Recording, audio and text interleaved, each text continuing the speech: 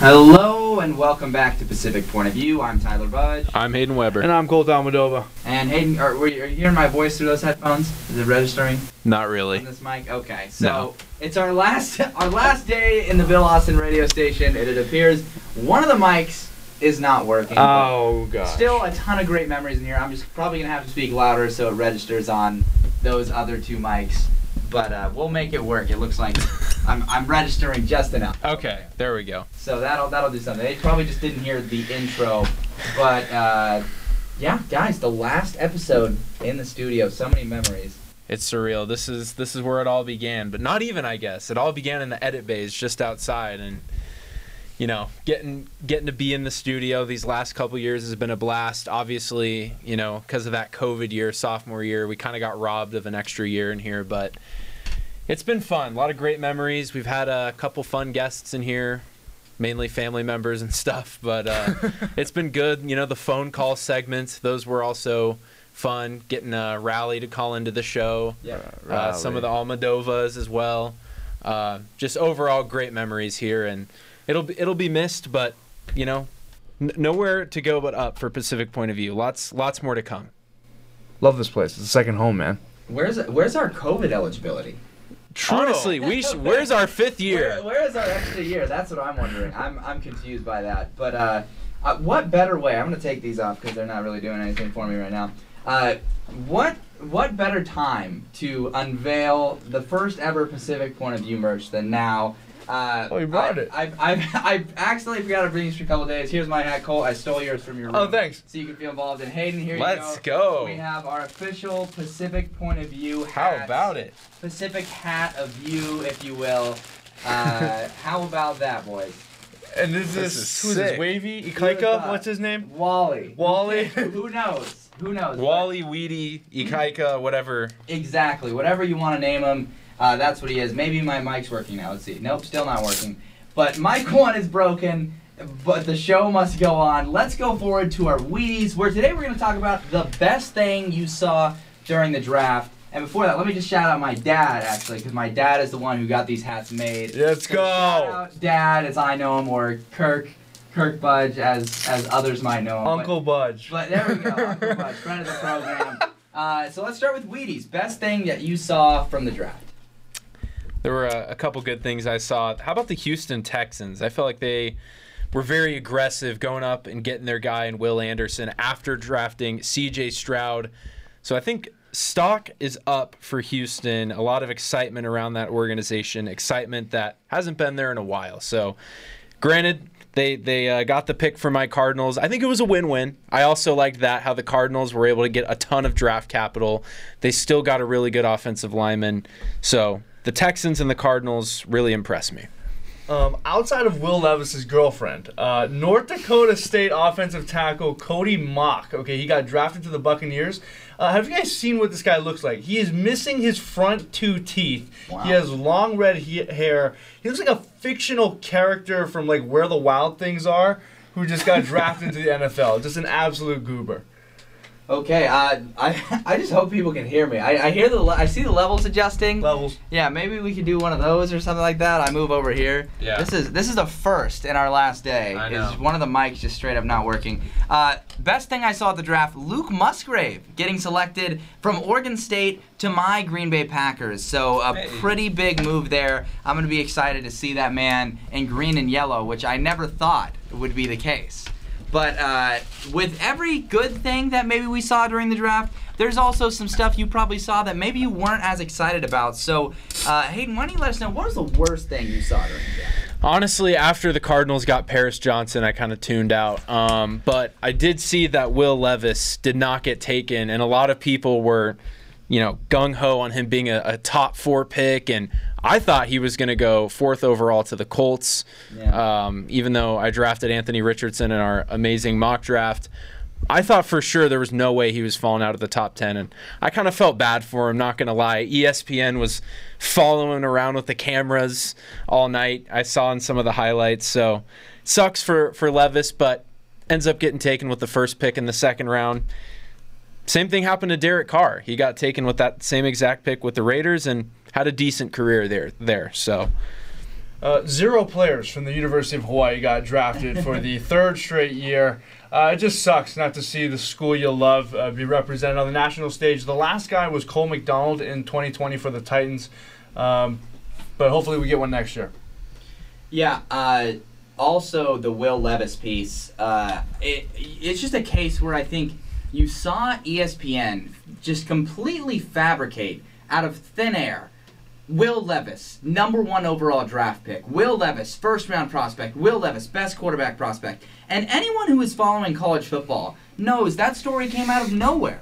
You're like, what are you talking about? It's not an Anthony Richardson case where you see him on the field displaying all these insane abilities. It's like, this is the guy that lost the job to Sean Clifford. Yeah. And then they make it a huge story when he isn't taken #1 and they show him and humiliate him in front of everyone. Yeah. That is so dumb. If you asked me before the draft, before any of this Will Levis hype even started, like, hey, what do you think about Will Levis getting picked in the 2nd round? I'd say, oh, that's pretty high for Will Levis. Yeah. Like, I think that was pretty good. But they humiliated the man, it feels like, for the dough. That's what it felt like. That I totally agree. Do you guys think if Hendon Hooker had stayed healthy, he would have been kind of a consensus better prospect than Will Levis?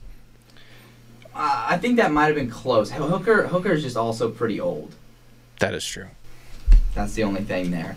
But it'll be interesting to watch. We will watch their careers with great curiosity. Let's get to the big picture. And here are the draftees by conference. SEC ended with 62, which led all conferences. The Big Ten had 55, ACC 32, Big 12 30, Pac-12 27, American 10, MAC 8, CUSA 7. What are your big takeaways? Wait, is the Mountain West not on here? We're not in that list. We had 5 though. Mountain West Okay. had 5. Regardless, they were at the 5. bottom. They were at the bottom. That's my takeaway. The Mountain West, I just feel like, really has kind of fallen off in terms of developing NFL talent. Like, when I think of the prime years of Boise State, the prime years of, I mean, this is going way back, but Utah, cranking out Alex Smith, I always feel like, 10 years ago, there was at least 1 or 2 pretty decent prospects coming out of the Mountain West. Jay Ajayi is another one that comes to mind. Devontae Adams, that just keeps coming. We haven't really seen anyone come out of the Mountain West recently. And him too, and especially this year with just the 5 guys taken. So kind of sad to see how the little brother conference, if you will, on the West Coast has taken a fall. Yeah, I had some notes on the Mountain West too. Last year they had 11 guys. This year 5. It's their 2nd lowest since 2014 when they had 16 players drafted. It just goes to show that the MAC, the American, the CUSA, they've all caught up to their early success in the Mountain West. And then on the rest of this, I'm like, wow, the talent gap in college football in terms of draft picks, it's just simple math. I mean, if you do the Pac-12 times 2, that equals the Big Ten. If you go the ACC plus the Big 12, that equals the SEC. And so I'm looking at this, I'm like, wow, those 2 conferences are way ahead of the game here. Yeah, I mean, this list is an exact parallel to how much money the conferences are making. Like, nearly. I think maybe the ACC makes less than the Big 12 and Pac-12, but as far as who's getting the most money out of these media rights deals, it is like, yeah, SEC and Big 10 clearly the top dogs and obviously getting the most guys to go pro. So, and then obviously, yeah, Mountain West is what sticks out. You're like, where are they? Where are they? They're not even on the list. Couple polarizing players in the draft, and while we might not have the best pulse on the NFL, we do have a pulse on how these guys did in college. So based on what you've seen from them or how you project them to do, will these guys work out in the NFL? We'll start with the obvious elephant in the room, Will Levis. I kind of originally put yes, but the more I think about it, I guess it depends on what standard you hold him to. I don't think Will Levis is going to be a guy who's going to come in and be a playoff caliber quarterback. I could kind of see him being maybe like a Case Keenum, right? Someone who has their moments. They'll, have good seasons in their career. Maybe they start as a backup, take over, have some success. I don't think he's going to be like a must-start, quarterback who's going to get a multi-year, multi-million-dollar contract at any point. So based on the hype we saw coming into the draft, kind of like you mentioned, no. But if you take away the draft machine and all the hype that created, I think he could carve out an okay career for himself. Sometimes everything works out for the best here, and I think getting drafted by the Titans matters a lot. I mean, they're weaning off of Tannehill. Malik Willis looks like he's not going to work out. And so if he feels slighted that he wasn't drafted by the Colts, well, he's going to get an opportunity to play them twice a year. I think he's going to have an opportunity to show that, he can be a starting quarterback in the league, but he will have to develop. Yeah, I mean, I think, honestly, to your point, Colt, pretty ideal situation for a young quarterback. You have the best running back in football running the football. That is going to definitely help you and allow you to just grow and develop, and you're going to have to battle with Malik Willis, but you win that job. That is probably one of the easiest roles as a quarterback as far as like a game manager, which could be what they're hoping Will Levis will be. But we've got another quarterback. I believe he was it the 3rd round he got selected in? Yeah, I think so. Stetson Bennett. Yeah, I don't really see Stetson carving out much of a career in the NFL. I think he was a system quarterback in college. Obviously, he had some tools. He's mobile, a lot more mobile than people give him credit for. Obviously, he's a leader. I think there's a reason he stayed in college for as long as he could, and I think he recognized that while he might have somewhat of a future in the NFL, it's not going to be as like a starter. So, I think he'll stick around for a couple years, and but I could be convinced otherwise. It looks like No, I see this the same way. This is what I think is going to happen. He was like gearing up for it. I was like, oh boy. He'll have one chance. It'll be like a Sunday night football game for the Chargers, and Justin Herbert's going to be ruled out with an injury, and Bennett's going to have to come in on short. On the Rams? On the Rams, and he'll have to light it up and come in and look amazing. He's going to have that one chance. But, the odds have been stacked against him his entire career. He was a walk-on, right, at Georgia. And so he'll figure it out. He was. I look at the last quarterback that came into the league with multiple titles, or not the last, but one of the last that comes to mind, and that was A.J. McCarron. Very similar, a guy that won multiple titles, and so you couldn't argue with that in college, but wasn't necessarily blowing your mind with his stats. I think McCarron got drafted in a similar range. So I could see Stetson carving out a successful backup career, maybe a future XFL star. Yeah, how about that? Next up, we've got Jalen Carter. Some questions off the field, but the Eagles said, we would like to become the Georgia Bulldogs. Yeah, they certainly modeled their defensive line after Georgia's. I'm on the fence with Jalen Carter. Jalen Carter. Leaning yes. He has the raw talent, but that only goes so far in the NFL. And for every Aaron Donald, you get a Robert Kimdichie. You know what I'm talking about? That's a solid quote. We'll see. I'm leaning yes. I think if you put him in the right situation, obviously the Eagles coming off a great season, I think he's going to be able to step in there and be productive, not having too many expectations. The reason I bring up Kimdichie is because he was a guy, was dominant at Ole Miss, character issues, got picked up by the Cardinals, was penciled in to be the D tackle number 1, was supposed to be, this generational nose tackle, and just kind of flamed out. So some are saying this guy might have been the best player in the draft, and he's going to a team that was a quarter away from winning the Super Bowl. So I think either way, he will experience a lot of success early on in his career, and being amongst his Georgia Bulldog teammates will only help for the culture. Maybe it'll help the off-the-field issues. Yeah, I think from a scale of Robert Kimdichie to Aaron Donald to Jadeveon Clowney, he's more in between Jadeveon Clowney and Aaron Donald. Yeah. And allow me to translate. I think that the off-the-field issues will not affect him that severely. Yeah. I think there could be some flare-ups from time to time, but I see him becoming an all-pro level defender at a certain point, and he'll probably be dominant by the time he gets his feet under him in the NFL. So, especially in a system like the Eagles. This was a race in the car situation, right? It was. Yeah. It was. But then also it was followed by the drama behind him gaining weight going into like the combine and stuff like that. But he did obviously just experience a very traumatic event. So I think that's what I credit that to. And he's surrounded by his Georgia teammates. So that'll probably help. Bijan Robinson. Hook them horns. Yeah, this guy's going to be a generational talent at running back. Unless I'm thinking of forgetting anyone, maybe the biggest prospect since maybe Saquon, that I can think of coming out of college. Look, the guy, we saw him in person. I mean, he's elite in every sense of the word. He can do everything for you. You watch his highlights, smart runner, great speed, very physical. The only problem with him going to the Falcons is that Arthur Smith runs a really weird offense. You might recall they drafted Kyle Pitts 4th overall a couple years ago.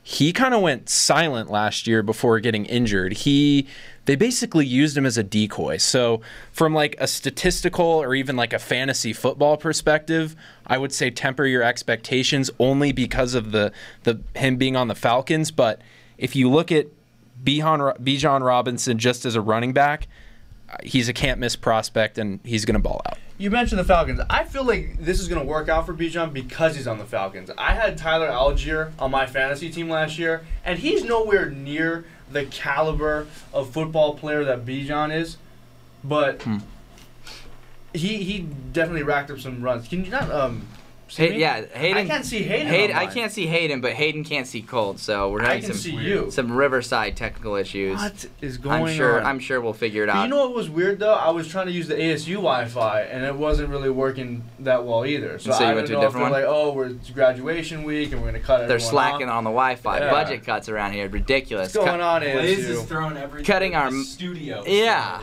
Cutting Even our that mic mics. doesn't even work. Mic doesn't work. We still got the $2 headphones in here. Maybe it's not all bad that we're There's leaving an the studio. Invisalign on the table that's Yeah. kind of nasty that moved from the floor to the table. I don't know who said that was a good idea.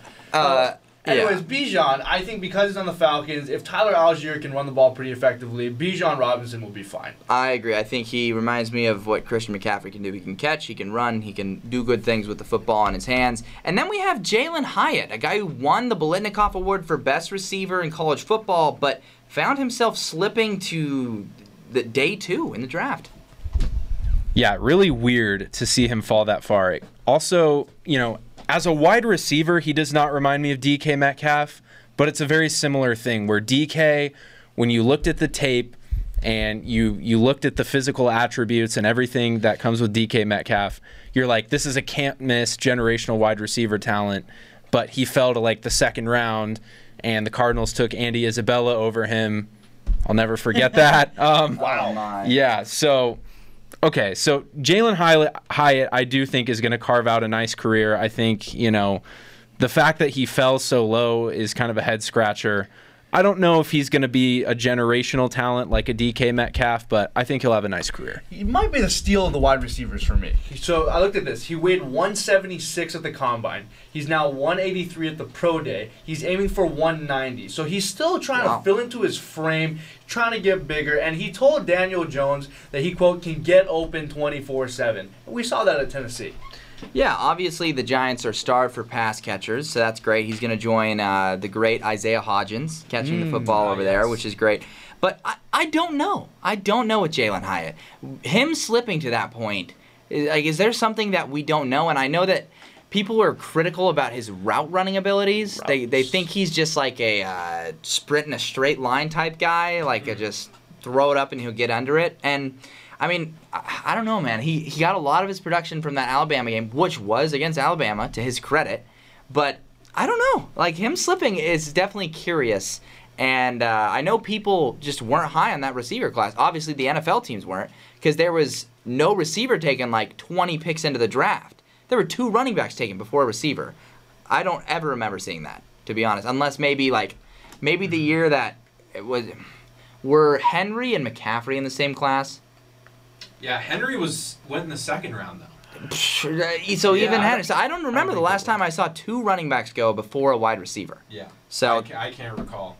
Yeah, but back to the realm of current college football. The transfer portal window is closed for players looking to enter it.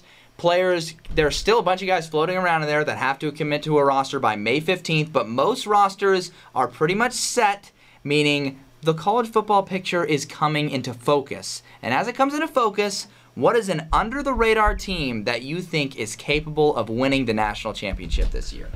All right, this is a team that we actually already gave our predictions for, and I didn't predict them to go to the national championship. But the Washington Huskies if everything breaks right for them, they should go 12-0. And with their high-powered offense, returning Michael Penix Jr., returning Rome Odunze, that could be a generational, one of the greatest quarterback-wide receiver duos if they both click and if they build off of what they were able to do last season. Because if there's room to go up from there, look out. They've got depth up front. They've got depth in the backfield. Obviously have some of the best play calling in the entire country.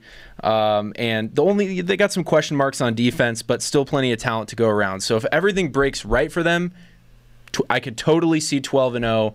And once they make it to the playoffs, hypothetically, I think they have the weapons and the brains to outduel other teams. It's a matter of, if their defense can hold up. With that, watch them go 8-4. But I think Washington could do some crazy stuff this year. I think one of the most underrated moves of the entire offseason, I guess I get closer to the mic, is Ryan Grubb saying no to Nick Saban staying with it. What that says, not only about Ryan Grubb's commitment to the program, but the strength of that program right now, that is pretty scary. I think the list of teams that can win a natty, right, are very small. So when we say who's going to win the natty, I have to think, can you beat Georgia or Bama? And so even though this is going to sound lame, it's realistic to me, and that's Clemson. They've missed a playoff in back-to-back years. So they're going to come in hungry, and the regular season schedule is good enough to lose a game, and all their tough games are at home outside of South Carolina. Also, their offensive coordinator was the guy at TCU. His name is Garrett Riley. Ooh, yeah. This guy is unbelievable, and if you figure it out with Cade Klubnik and Riley, I think Dabo Swinney's got a great offense going into this year, and their defense is still great. Yeah, defense still loaded. Will Shipley, the running back, one of the best in college football right now, and if Klubnik lives up to the hype, certainly possible. I've got a team that plays Clemson this year, and that is Notre Dame. Notre Dame, Sam Hartman could absolutely transform this offense. Yeah. They have the strength of schedule where if they go 11-1, they don't need a conference title game. Exactly. They play Clemson, they play USC, they play Ohio State, and they have 9 Power 5 opponents total, including Louisville, Wake Forest, Duke, I think Pittsburgh, several teams that could break out and be top 25. The offensive line returns to full strength this year. They maybe lost 1 or 2 guys, but instantly replaced them in the portal. And having those guys to protect Hartman and the weapons he's got, and the defense returns 74% of their production from last year. It was a great defense. You talk about a team that just has the talent level on their roster. Notre Dame is one of those teams. People always point out to the fact that they always lose in the playoffs. But I'm telling you, all it takes is one win. If TCU can win a playoff game, Notre Dame can win a playoff game. And when I think of a team that can win multiple, I just think Notre Dame has enough of that talent and the Sam Hartman effect. I just think that it's there. I can see it. Sam Hartman Heisman? Sam Heisman. Get it trending. Okay. That's not a prediction, but if they make the playoff, he's going to be in those conversations. I always felt like Notre Dame was an offensive superstar away from being able to get over the hump. And Sam Hartman, who is now the best Sam H in South Bend, no longer North Carolina, I seriously think that's going to be such a huge difference maker for them. I really do. Talk about something that aged like fine wine. When Sam Howell was still considered the best guy, we were already saying Sam Hartman was the best Sam H in North Carolina. We did. That was a beautiful take by this podcast. I'm proud of us for that one. Yes. We've got portal news as usual, some national portal news, some weird portal news, a Power 5 quarterback competition. Thomas Castellanos, former 3-star to Boston College, he could replace Emmett Moorhead, who's thought to be the starter. Cole, will this matter at all? I wrote down, I think this is the most we've ever talked about Boston College on the history of this show.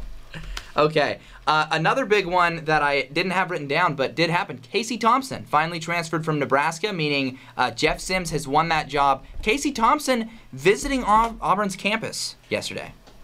These Auburn guys, I swear everyone's linked to Auburn. I named like 3 quarterbacks last week that were also talking to Auburn. Peyton Thorne, too. Yep. So this is the deal with Peyton Thorne. So Peyton Thorne enters the portal at the same time as Keon Coleman. At first glance, and the prompts I sent is, hey, where do you think Coleman and Thorne could go to help out a team? And we'll get to that in a second. But supposedly the story behind that is somebody approached Keon Coleman and said, hey, if you want to improve your draft stock, you need a better quarterback thrown to you. So he went to the portal, and then Peyton Thorne saw that Keon Coleman went to the portal and thought, I agree, let's team up. So he entered the portal, and Keon Coleman doesn't want to play with Peyton Thorne. So they're both in the portal now, and Coleman's like, I don't want to be with this guy. Oh, man. That's an ugly awkward. breakup. That's really awkward. Damn. That's brutal. That's brutal. But where do you think they could go? That would help. So, as a duo? Yeah, maybe if they decide. Yeah. I guess, this might be the lazy take, but I'm going to say Auburn just because there's no obvious quarterback there right now, and I feel like, you can never have too much wide receiver depth, and it always helps a quarterback getting into a new system if he has someone there that he knows. So obviously I don't think they're going to link up at Auburn, but if they did, I think that would be a good fit. Did you look this up? Like the Auburn thing? Yeah, I've saw on Twitter. Yeah. Lots of people are talking about it. Peyton Thorne has buzz with Auburn as well. Yeah. And so I saw Keon Cole is rumored with Florida State. I saw that one as well. That would be crazy. My answer to the question, though, I think if we're talking impact together, you want a solid offensive coordinator. And I was looking at Baylor. Jeff Grimes. He's a very legit OC. An underwhelming Blake Shapen last year. They're competing with a Mississippi State transfer Sawyer Robertson for the starting job. But if these two were a package deal, not only would Jeff Grimes get a head coaching job next year, these two could be legit to getting Baylor back to the New Year's Six. I also looked at the Big 12, and for the sake of the thought exercise, this was after I saw that they probably hate each other. I think they could revamp a Group of 5 team. I didn't mention one specifically, but in terms of the Big 12, let's put them in Houston. Yeah. How about Houston? Not? Losing Clayton Tune, losing Tank Dell, they need an identity. They don't have a quarterback right now. Donovan Smith, who was the backup at Texas Tech, is their guy. He was very underwhelming last season. So Thorne goes there, Coleman goes there. That's an instant duo and identity on offense. And who knows? They could put up the same numbers that those other guys just put up. They're probably higher rated prospects. I didn't double check that, but it would make Houston an intriguing team in the Big 12. And it's the Big 12, so anything can happen. True. Literally anything could happen. Thorne could win the job and then get injured week 1, and then Donovan Smith comes in and is a Heisman prospect. Correct. So, be ridiculous.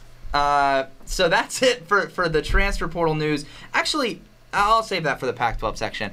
We're going to jump into a new segment called What Are They Cooking? Okay?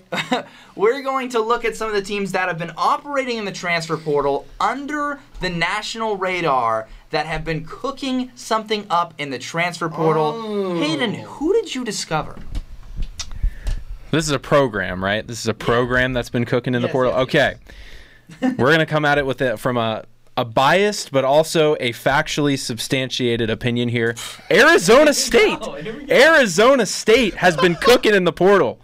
They have obviously lost a ton of talent, but the talent they're bringing in is elite. You guys have heard some of the names I've been bringing up. The wide receiver, Xavier Guillory, among others. But guess what?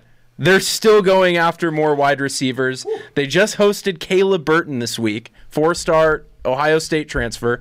They made Jordan Tyson an offer. So if you bring in those two guys, I'm trying to pull up the list here of Cam Scatabo, the running back. You brought in DeCarlos Brooks. You brought in Jake Smith, who's a former big-time prospect. They brought in, what's his name? Clayton. The last name's escaping me. But don't forget Troy O'Meara. He was Texas receiver. Right. He looked like a beast in the spring game, even though he didn't make too many plays. He was big. Right. This is a team. Clayton Smith, that's the name. He was a former 5-star out of high school playing edge rusher. He signed at Oklahoma. ASU picked him up, and I saw him making moves in the spring game. He was making a lot of plays. But the big thing with ASU is they brought back a ton of Arizona guys. So I think that's really going to pay dividends, keep the team close. They can, get through some tough times since a lot of these guys played with each other and stuff beforehand. So I'm very excited about with what ASU cooked up in the portal. The first thing I did to answer this question was I went to the On3 transfer portal index score, and then I scrolled down a little bit, and I was like, why is Indiana in the top 15? Did a little research. They got 2 4-stars and 8 3-stars. Holy cow, including an offensive lineman from TCU, like a 4-star running back that initially was at Ohio State, quarterback, Taven Jackson, he's an Indiana native. He's the brother of Trace Jackson Davis on the basketball team. Okay. Superstar potential. So Taven transferred from Tennessee. So that's a great QB room that he was leaving. Tennessee.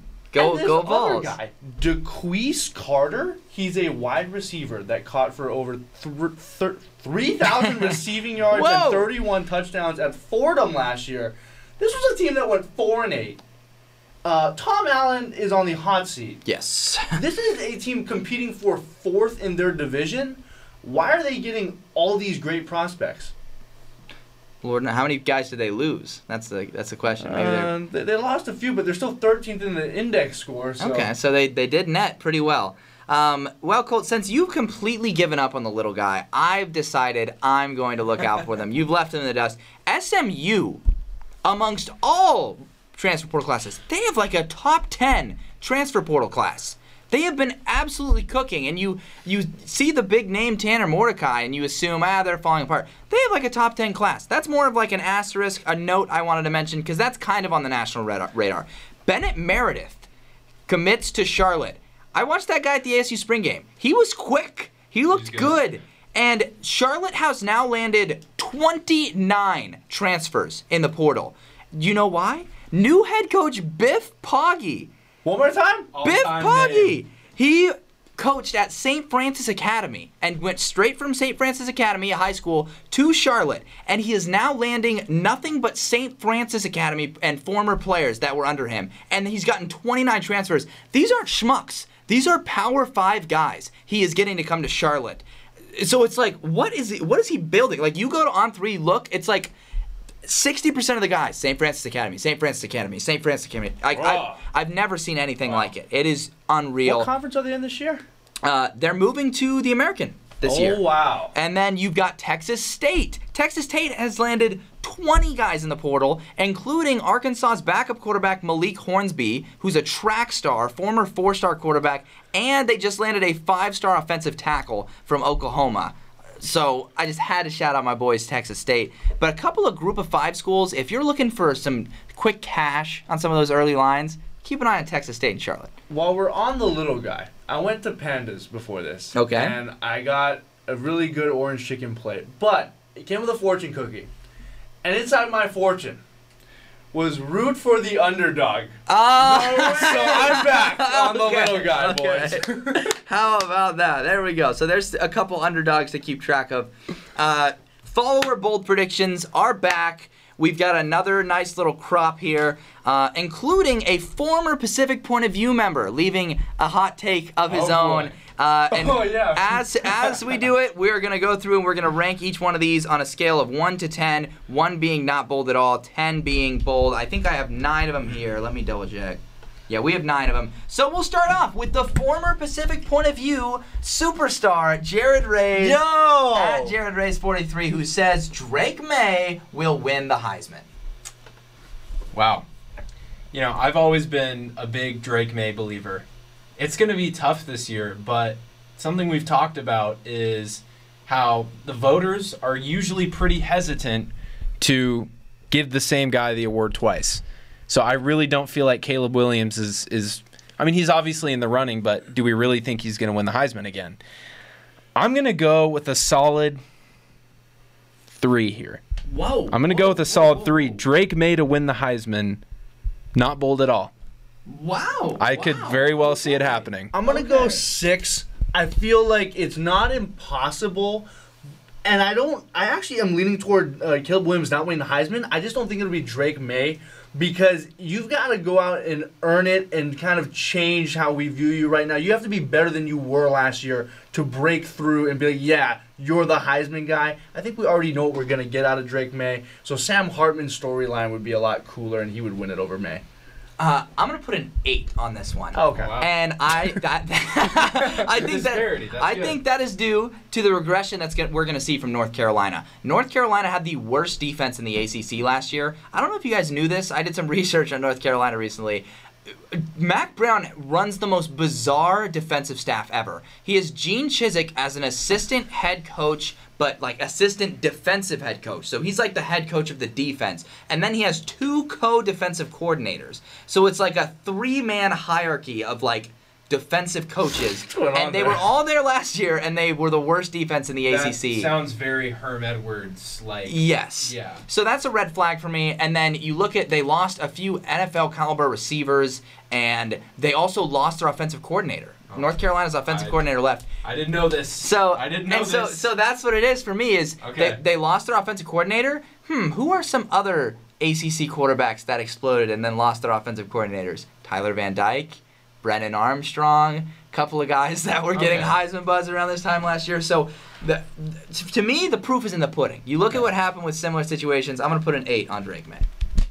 I'll stick with the sub 5. Maybe I'll boost it up to a 4. Okay. I really do think, though, on Drake May, I think he's legit. I really do. I think he's, I don't think he's better than Caleb Williams, but when I watched him play in the Holiday Bowl, I think it was against Oregon, very impressed. He's very good. I don't think I'm not discrediting Drake May. I'm discrediting what will happen around him. Anyways, next we have at Nate Byers _ 2 underscores. Nate, calm down, relax. Nate. He says Stanford is bowl eligible for Taylor's first season. 10. No, I'm gonna go 9 here. I'm gonna go with a solid 9. Never say never. Shout out Justin Bieber. But no, I don't see it happening. I'm gonna go 7. I'm not to be the contrarian twice in a row, but I just think that there's a situation. Stanford, we'll talk about it later in the show. 5 guys drafted. There's a fair amount of talent on this roster. They could have another 5 guys drafted this year. Troy Taylor, I don't hate as a hire. Now, is there another scenario where they go 2-10? Yes, but if they slipped into a bowl game, it wouldn't be unheard of. Even their non-conference is tough, man. I mean, Notre Dame, Hawaii. Ooh. Is it on the road? Hawaii's on the road. Oh, that's a win. What I mean. It's not an easy win. They're barely gonna win that by 20. All right, you gave your rating, right, Cole? You said 10. Yeah, I was 10. Okay. Next we have at basement _ sports _ fan. He says UMass wins 3 games this year. Let's get that 2023 UMass football schedule. So I don't queued have up. that memorized. Yeah, you should though. Okay, UMass. Here, I'm just gonna read off the games here. Their first game, they play New Mexico State, at Auburn, Miami of Ohio, at Eastern Michigan, New Mexico, Arkansas State, Toledo, at Penn State, at Army, Merrimack, at Liberty versus UConn. Okay. It would not be unheard of. He says they reach 3 wins is a bold take? He says they reach 3 wins. 4. I mean, it's not super bold. Like we said, Merrimack. Come on, man. What else we got in there? New Mexico State being a road game. A little sketchy. New Mexico. For some context, they only won 1 game in each of their last 2 seasons. I feel like they did okay in the portal, though. I saw they got like Steven Ortiz. They did land like 4 U of A players. Yeah. You know why? It's because Don Brown is their head coach, the former U of A defensive coordinator. So maybe he's had a little, time, obviously, to right the ship there. Still, I could easily see them getting to 3 wins. I'm not saying, it's for sure going to happen, but solid 4 on the bold take meter. This is a 1 for me. Oh, this wow. is going to happen. The schedule is just too awful. UMass is really bad, though. I can see the Merrimack win. I can see who's the other New FCS Mexico team? is trash, New Mexico too. State. But I think that New Mexico game is a toss-up. Those teams are both so horrible. For me, they split. For me, they play New Mexico State and New Mexico. Yeah, that's a toss-up. I'm going to go 5. I'm going 5. 5 on the boldness scale. What about... Okay, Eastern Michigan on the road. Arkansas State? Okay, they weren't very good. Arkansas State is better than UMass, though. UMass is bad, though. How's Miami of Ohio? Pretty good, I think. They're pretty good, yeah. They're always in the MAC championship picture. Liberty on the road, no way. You know what? It's actually going to be Auburn, Penn State, and UConn. The 3 games. There are 3 wins. All right, next up we have at Gav Waters, who says Oregon State wins the Pac-12. I'm going to go 6 on this one. I think It could certainly happen, similar to how I said if Washington things kind of break perfectly for them. If Oregon State chooses the right quarterback and that guy is the key to unlock the rest of the offense, and then their defense, continues to be great, I could see it happening. I just think it's tough to get past USC, Oregon, and Washington, make it to the championship game, win that. A lot of things have to happen. But that's, again, not a slight to Oregon State because they've been right in my conversation for dark horse the whole time. I just don't know if I see them winning the whole thing. Yeah, I would lean more towards 7.5 for this. I think there's a better chance of them making the conference championship, but winning it too is a lot to ask for this team. And also, there's no divisions, so that hurts it a lot. Yes. You got to finish top 2 in this stacked, top-heavy conference. Yep, I'm also going to throw a 6 on it. I am ever so slightly higher on this team than I was like a month ago. A month ago, I was starting to get pretty low on this squad, but their defensive front has really improved a lot to counteract a depleted secondary. So I'm going to go 6. Next up, we have @BSmooth59, who says Arkansas goes 10-2 and plays in a New Year's Six Bowl. 10. Yeah, I'm gonna go 9 here. I don't see it. I think easy 10, man. 10-2? No. I mean, hold on. Let me look at their schedule. No. I don't even have to look at their schedule. Oh, boy. I don't Is there like an 11 that we can say? Because they're not beating LSU, Bama, Florida. Yeah. I mean, they can be... Well, did they play Georgia? They play Georgia? They missed Georgia? They missed Georgia. They should miss Georgia. I think they played them last year. Oh, my God. It's the SEC. I'm going to stick with a 9 just to give them the benefit of the doubt because I do think Sam Pittman's a great coach. And we forget, Arkansas was horrific. They were down there like Kansas-level bad, at least to SEC standards a few years ago. They were right down there with Vanderbilt. And obviously now they're maybe not totally restored to glory, but they're definitely on the upward trajectory. I really do not see 10-2 happening. But who knows? Crazier things have happened. I mean, even the BYU game doesn't help at all. I mean, you could very well lose before conference play. That's 100% true. You throw a number on it? You said 10? 11? Okay, there we go, 11. We got @RT Schmidt. We all know who that is. He says, Scott Frost becomes an offensive coordinator somewhere and wins a conference title. Is there like a timeline? No timeline. For the rest of history. Some point. Why not? He was a great offensive coordinator. Some guys, you look at Cliff Kingsbury, other names are escaping me right now, but some guys are just better coordinators. I'll throw a 5 on this one. I feel like Will Muschamp is another one. Will Muschamp, perfect example. 5. 4. I'm going to go 2. To win the conference. Wow, 2. You got to win the conference title, too. I mean, yeah, he might be an OC and he might have a great season, but then you got to expect that team to win the whole conference. But you just put a 2 on it, saying it wasn't bold. Oh, I meant 8. Yeah, there you go. I meant 8. Okay. And we've got the last one. @Gregory C. Rose says Michigan State will go 9-3. Tuck is coming. Not after they lost a bunch of guys in the portal. I mean, they're having a tough time keeping guys around. 9-3, I don't see it. I'm going to go 7 on this one.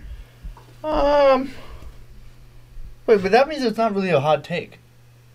That means it is a hot take. It is a hot take. Yeah. Oh, God. Don't tell me, Cole, you've been doing this backwards. Oh, God. I might have been doing this backwards the whole show. You were justifying your logic with the correct stuff early. So my math is just screwed here, but they're not. Here's my answer. They're not going 9-3 with Washington and Taulia early on in the schedule. Okay, so what's the score? 10? 9?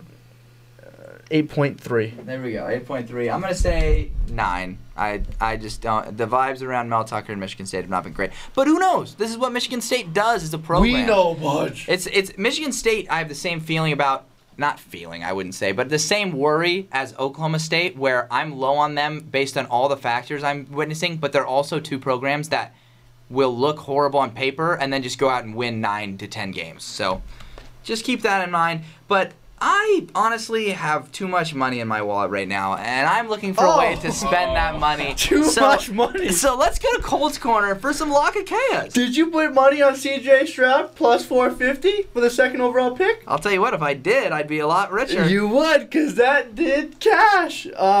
But it's another week, another opportunity, and this week is the Kentucky Derby. Oh, It is the Super Bowl of horse racing. Let's bet on some horses. The first leg of the Triple Crown. Okay, I'm riding with Angel of Empire. Okay, it plus 800. The leader right now is Forte, plus 300. The second best odds is Tappet Trice. I don't know how they come up with these names. It's always outlandish. But Angel of Empire, okay, from what I've read, he's won 4 out of his past 6 starts. He has a great closing speed, so you need that. In the final furlongs, you need a guy that's going to be able to close out. Okay. And his jockey, the guy riding the horse. The short guy, right? Yeah, the short guy. His name is Flavian Pratt. He won the Kentucky Derby with his horse in 2019, so there's an experience level to this whole team. Angel of Empire, book it. There's another thing this weekend. Cinco de Mayo. Hey! All right. Another thing that happens on Cinco de Mayo is Canelo Alvarez. He's a boxer. Typically fights around this time, honoring his Mexican heritage. He fights this guy, I don't even know his name, but he's a minus 1,800 favorite. But my bet is he gets the win within the first 6 rounds. So that would be plus 220. Michael Bosky said he's going to get a knockout within the first 6 rounds. Wow. So that's a ton. That might be like plus 800. But the quote this week comes from Drake. It's last name ever, first name greatest. Wow. Just mic drop there. Like a sprained ankle, boy. I ain't nothing to play with. Yeah. All right. Let's just slowly do the rest of the song. We'll take a break from college football to talk about the XFL. The XFL. Jordan Ta'amu and the DC Defenders will play Bob Stoops' Arlington Renegades in the XFL championship game. Who do you think will win? Renegades fighting Bob Stoops. Yep. How much XFL have you watched this year, Hayden? I think I watched a couple snaps on TV. It was like AJ McCarron. I think it's impossible for a Hawaiian to win without an asterisk. So if DC wins, it's going to be like the most Mickey Mouse way, but I don't think they will because Cole being a Happy Sports fan just does not happen. Yeah, I'm going to go with the Hawaiian, though, because I have to root for Happy Sports fans. He's got to relax. He threw 2 picks last weekend. You got to be careful. Okay, but his coach is Reggie Barlow. He was the XFL Coach of the Year, not Bob Stoops. Who was the USFL Coach of the Year last year? You guys remember? Bob Stoops? Mike freaking Riley. Let's continue. NFL draft picks by Pac-12 team. Ducks led the way. Let me prelude. This is a Pac-12 show, guys. Let's talk about the Pac-12. All right, we're gonna get into our Pac-12 newsletter. NFL draft picks by Pac-12 team. Oregon 6, Stanford 5, USC 4, Utah 3, Oregon State 2, Wazoo, Cal, and ASU had 1, and Colorado, Washington, and Arizona with 0. What are the takeaways from these numbers? Hold up, Washington 0. Well, I guess that makes sense because they're returning everybody. Stanford, when you look at the 5, I think a lot of people associate.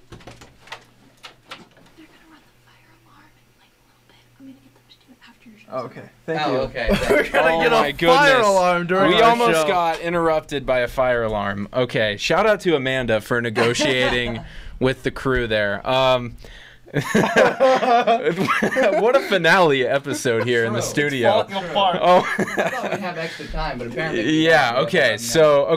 Stanford, I'm actually not terribly surprised because Michael Wilson and Caillou Blue Kelly are 2 really great football players that I think if you watch them, no surprise they're going to the league. But Tanner McKee got taken by the Eagles. I was a little surprised to see him get drafted. I thought he'd, sign somewhere, but a draft pick, I was a little surprised to see that. Just surprising to me that a team with the second most NFL draft picks in the conference was just one of the worst teams last season.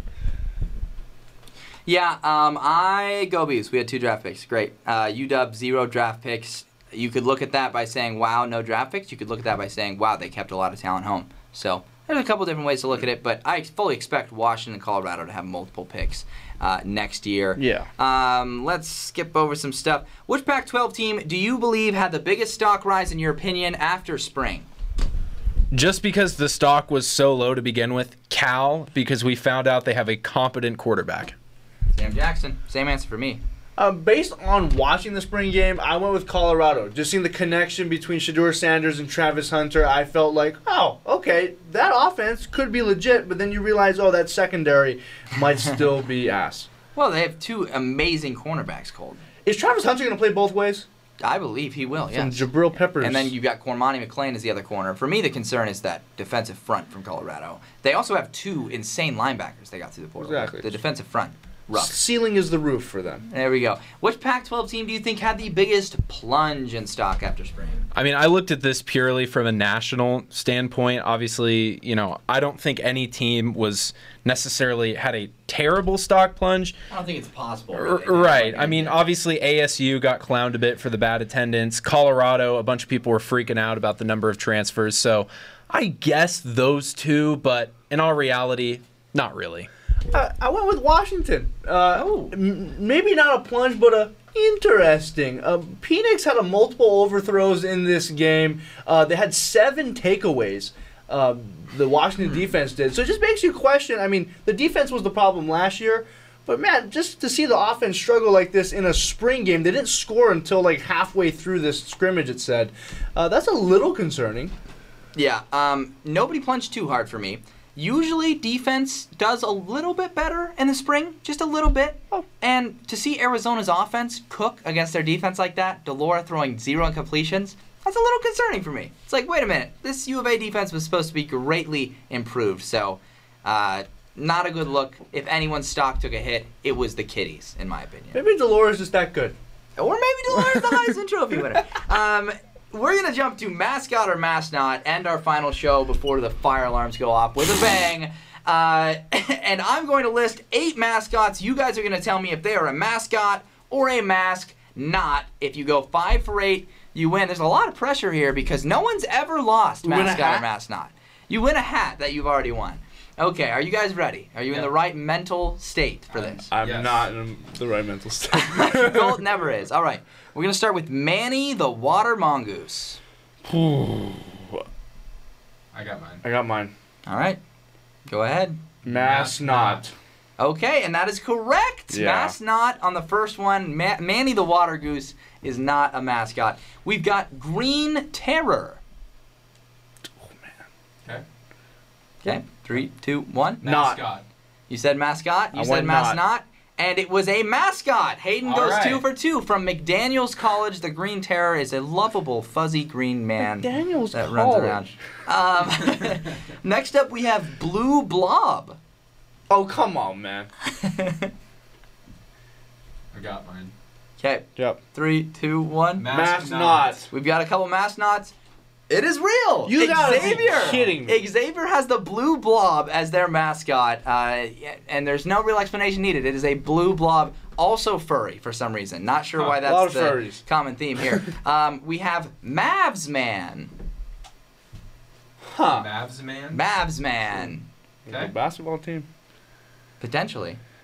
All right. All right. 3, 2, 1. Mask not. You guys say mask not? It is a mascot! Oh my The goodness. Dallas Mavericks have a guy named Mavs Man that just I dresses. don't know. He paints himself blue and runs around the stadium. So ridiculous. Colt, it might be 1 for 4. Hayden's 2 for 4.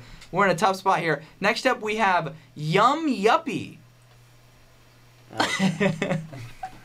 This would be ridiculous. Yeah. If this is a 3, 2, 1. Mask not. mascot. And it was a mask not. Hayden got it. Colt is 1 for 5 and I think already I just wanted it eliminated. to be a mascot so bad. Yum Yuppie is not. Although I have a description. He's a furry orange man in a hockey jersey. Next up, we have BJ Birdie. Okay. No way. If this is a thing, that is unreal. All right, here we go. 3, 2, 1. Mask not. Mascot. And Hayden is correct. It's a mascot. The Toronto Blue Jays. This is no No. longer a mascot, but it was. Back in the day, they had a mascot called BJ Birdie. Don't ask me why they thought that was a good idea. All right, next up we have Sack the Squatch. You gotta be kidding me. All This right. is the best mascot. Yeah. I got my answer. I got mine too. All right, 3, 2, 1. Mask not. Mascot. And it is Max Knott. Okay. Congratulations. Hayden, what are you at? Was that 5? 5 or 6. Okay, so Hayden's done it already. Yeah. Colt, if you get this one right, I'll give it What to was you. the name of the last guy? Sack the Squatch. All right, the last one, we have Leafy Sea Dragon. Leafy Sea Dragon? Leafy Sea Dragon. All right. Oh, I got All mine. right. Okay, 3, 2, 1. Mascot. It is Mask Knott. Oh. What? It's just a type of sea dragon. A leafy sea dragon. So Colt got 2 right. Yep. Colt gets a horrible failure, and hey, why not have Colt fail one last time in the studio? Yeah, we had him fail, left and right, and the spelling game, and I feel like it's only appropriate for him to go down in the mascot Mask Knott. I would have Michael Scott take us through our outro here, but the Mega Seg is so screwed up. I don't have a microphone, The so. fire alarm's about to go off. So we're down to our last minute, our last 50 seconds in the studio. Any parting thoughts? You know, boys, this has been an all-time experience. I'd say Pacific Point of View might have been like the defining thing of college. And I know you guys graduated. I'm getting ready to graduate. We're all going to be done here. I'll be done here, so all of us will be alums. But what a time to be alive. Getting to go to Cronkite and do what we love. So that's it for me, and see you guys next week, I guess. I don't know. Yeah, now we're entering like the transfer portal of life and looking at professional contracts with big teams and real jobs. But this is something that I've absolutely loved and would love to continue to keep doing going forward. And thank you guys for embracing me and looking forward to the next season of Pacific Point of View. Yeah, I mean, I've hated every second. No, I'm just playing with you. It's been an absolute pleasure, guys. Definitely improved the college experience, like Hayden said, and it's just you're gonna miss the stench of the radio station, the Bill Austin radio station, and this wall and the Mega Seg breaking. You're just gonna miss it. And it's been an absolute pleasure, boys. But we will all see each other next week. This is just see you later till next week. But goodbye to the Bill Austin radio station. And if that's all we got, I'm Tyler Budge. I'm Hayden Weber. And I'm Colt Almadova. And with that, we wave goodbye.